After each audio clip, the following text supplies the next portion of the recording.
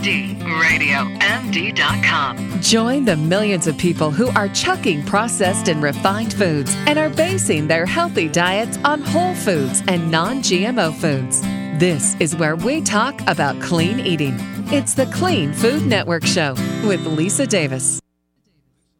I love doing the Clean Food Network Show, and I am so excited to announce that we're going to be working with the fantastic Clean Eating magazine, my favorite magazine, and every single Monday at 1 o'clock Eastern Time, the first 10-minute show is going to be with someone from their fantastic magazine. I couldn't be happier, and I have to say, I love Johnny Bowden, and he is back. Hello there, Johnny. Hi there. I'm so glad to be with you. And this is such an exciting project to have the clean eating connection like this. Oh, it really is. It's so important. Well, I want to talk to you about the Truth About Fat Loss Summit. You had 38 hours with leading experts. Take some of the best things that you learned and share them with us.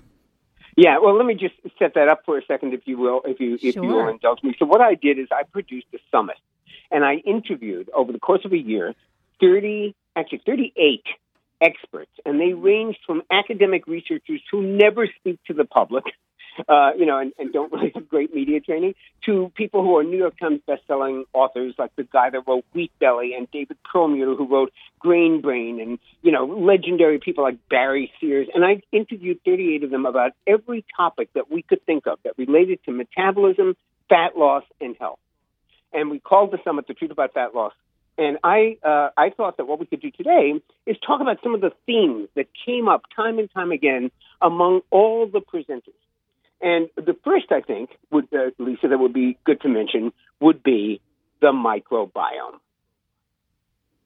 Yes, and I think a lot of people have heard that, but they're not exactly sure what that is. So explain that to us, Johnny. Not exactly sure what it is. Yeah.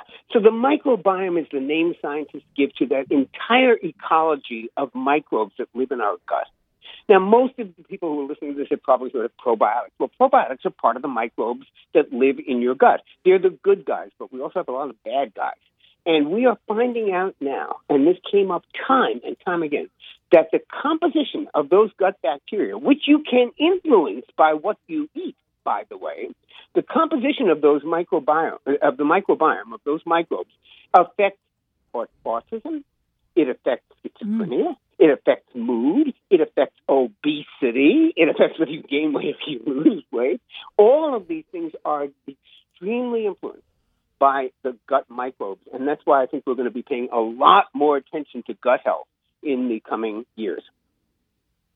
I think so, too. One of the things that I love is I discovered this great drink. It's called KeVita. I'm not associated with them in any way, but they have this great sparkling probiotic drink, and it's really delicious, and it's really a nice way to get some probiotics.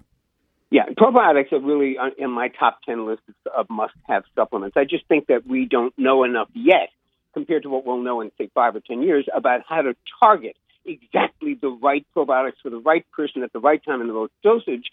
But I think as a general guideline right now, everyone should really be on a good high-potency probiotic supplement. Now, some of the other subjects that came up were hormones, obviously, because we now know that calories is not what drives weight gain. It's hormones. It's hormones that drive practically everything that happens in your metabolism. So that was a huge topic as well. Another topic that came up a lot, Lisa, was stress. I can see that. Because definitely. Look, I wrote 2 books I can think of offhand. I think I probably brought it up in another one or two. One was the Most Effective Ways to Live Longer, and the other was The Great Cholesterol Myth. In both of those, I looked at things that either aged the human body or promoted heart disease. In the case of The Great Cholesterol Myth, we looked at the 4 major promoters of heart disease. In the case of Most Effective Ways to Live Longer, I looked at the 4 things that age our bodies the most and age everything else. And in both of those lists, stress figured prominently. Stress can make a disease worse. It can bring on a disease. It can cause an outbreak of a disease. It can make recovery impossibly slow. It adds belly fat. It shrinks a portion of the brain. So it has a very profound effect on metabolism and health. It really does. I want to go back to the hormones. I think especially when you're getting little bit older, not too old, but you might be having perimenopausal symptoms. If you're a woman and your hormones are fluctuating and your moods are fluctuating, and suddenly you have fat in places that, wait, where did this come from? It's a little disconcerting. So yeah, we get not that I'm too, talking from personal experience. No, of course not. Of course not. Right. It can be difficult. So what are some things that we can do? And I'm guessing that adding more healthy fat is a good thing all around. I think adding more healthy fat is a good thing all the way around for just about everything you can mention, for neurological health, for heart health. I mean, fat has been so wrongly demonized for 40 years, and I've made that kind of my life work. My last book, Smart Fat, was all about undemonizing fat and redefining good fat and bad fat. You know, a lot of us, especially people who read clean eating, we all have the idea that, oh, yeah, some fat's good, fish oil, da-da-da. And, you know, what some fat's bad? Saturated.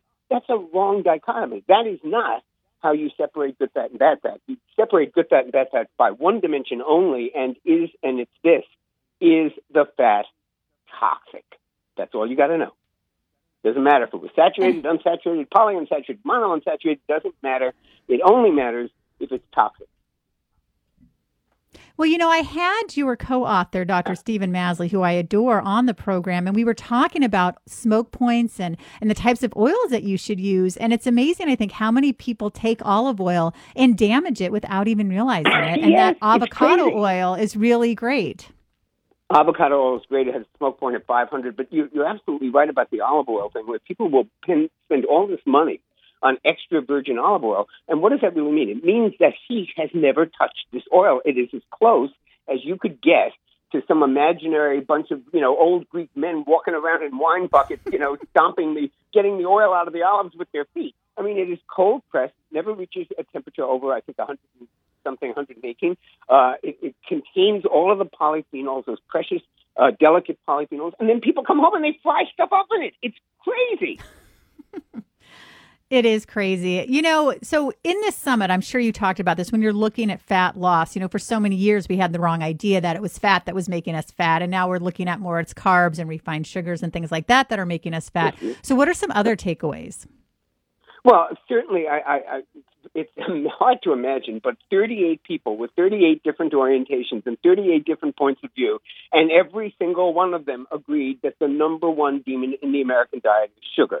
And by sugar, I mean also things that convert to sugar in a heartbeat. And that includes a lot of the foods that we've been sold as healthy, like granola bars, or 95% of the cereals that are on the supermarket shelves. Most of the bread, not all pastas, but most of them are very highly processed. They raise your blood sugar very quickly, and your body doesn't really know the difference between that and pure old Domino's sugar right out of the box.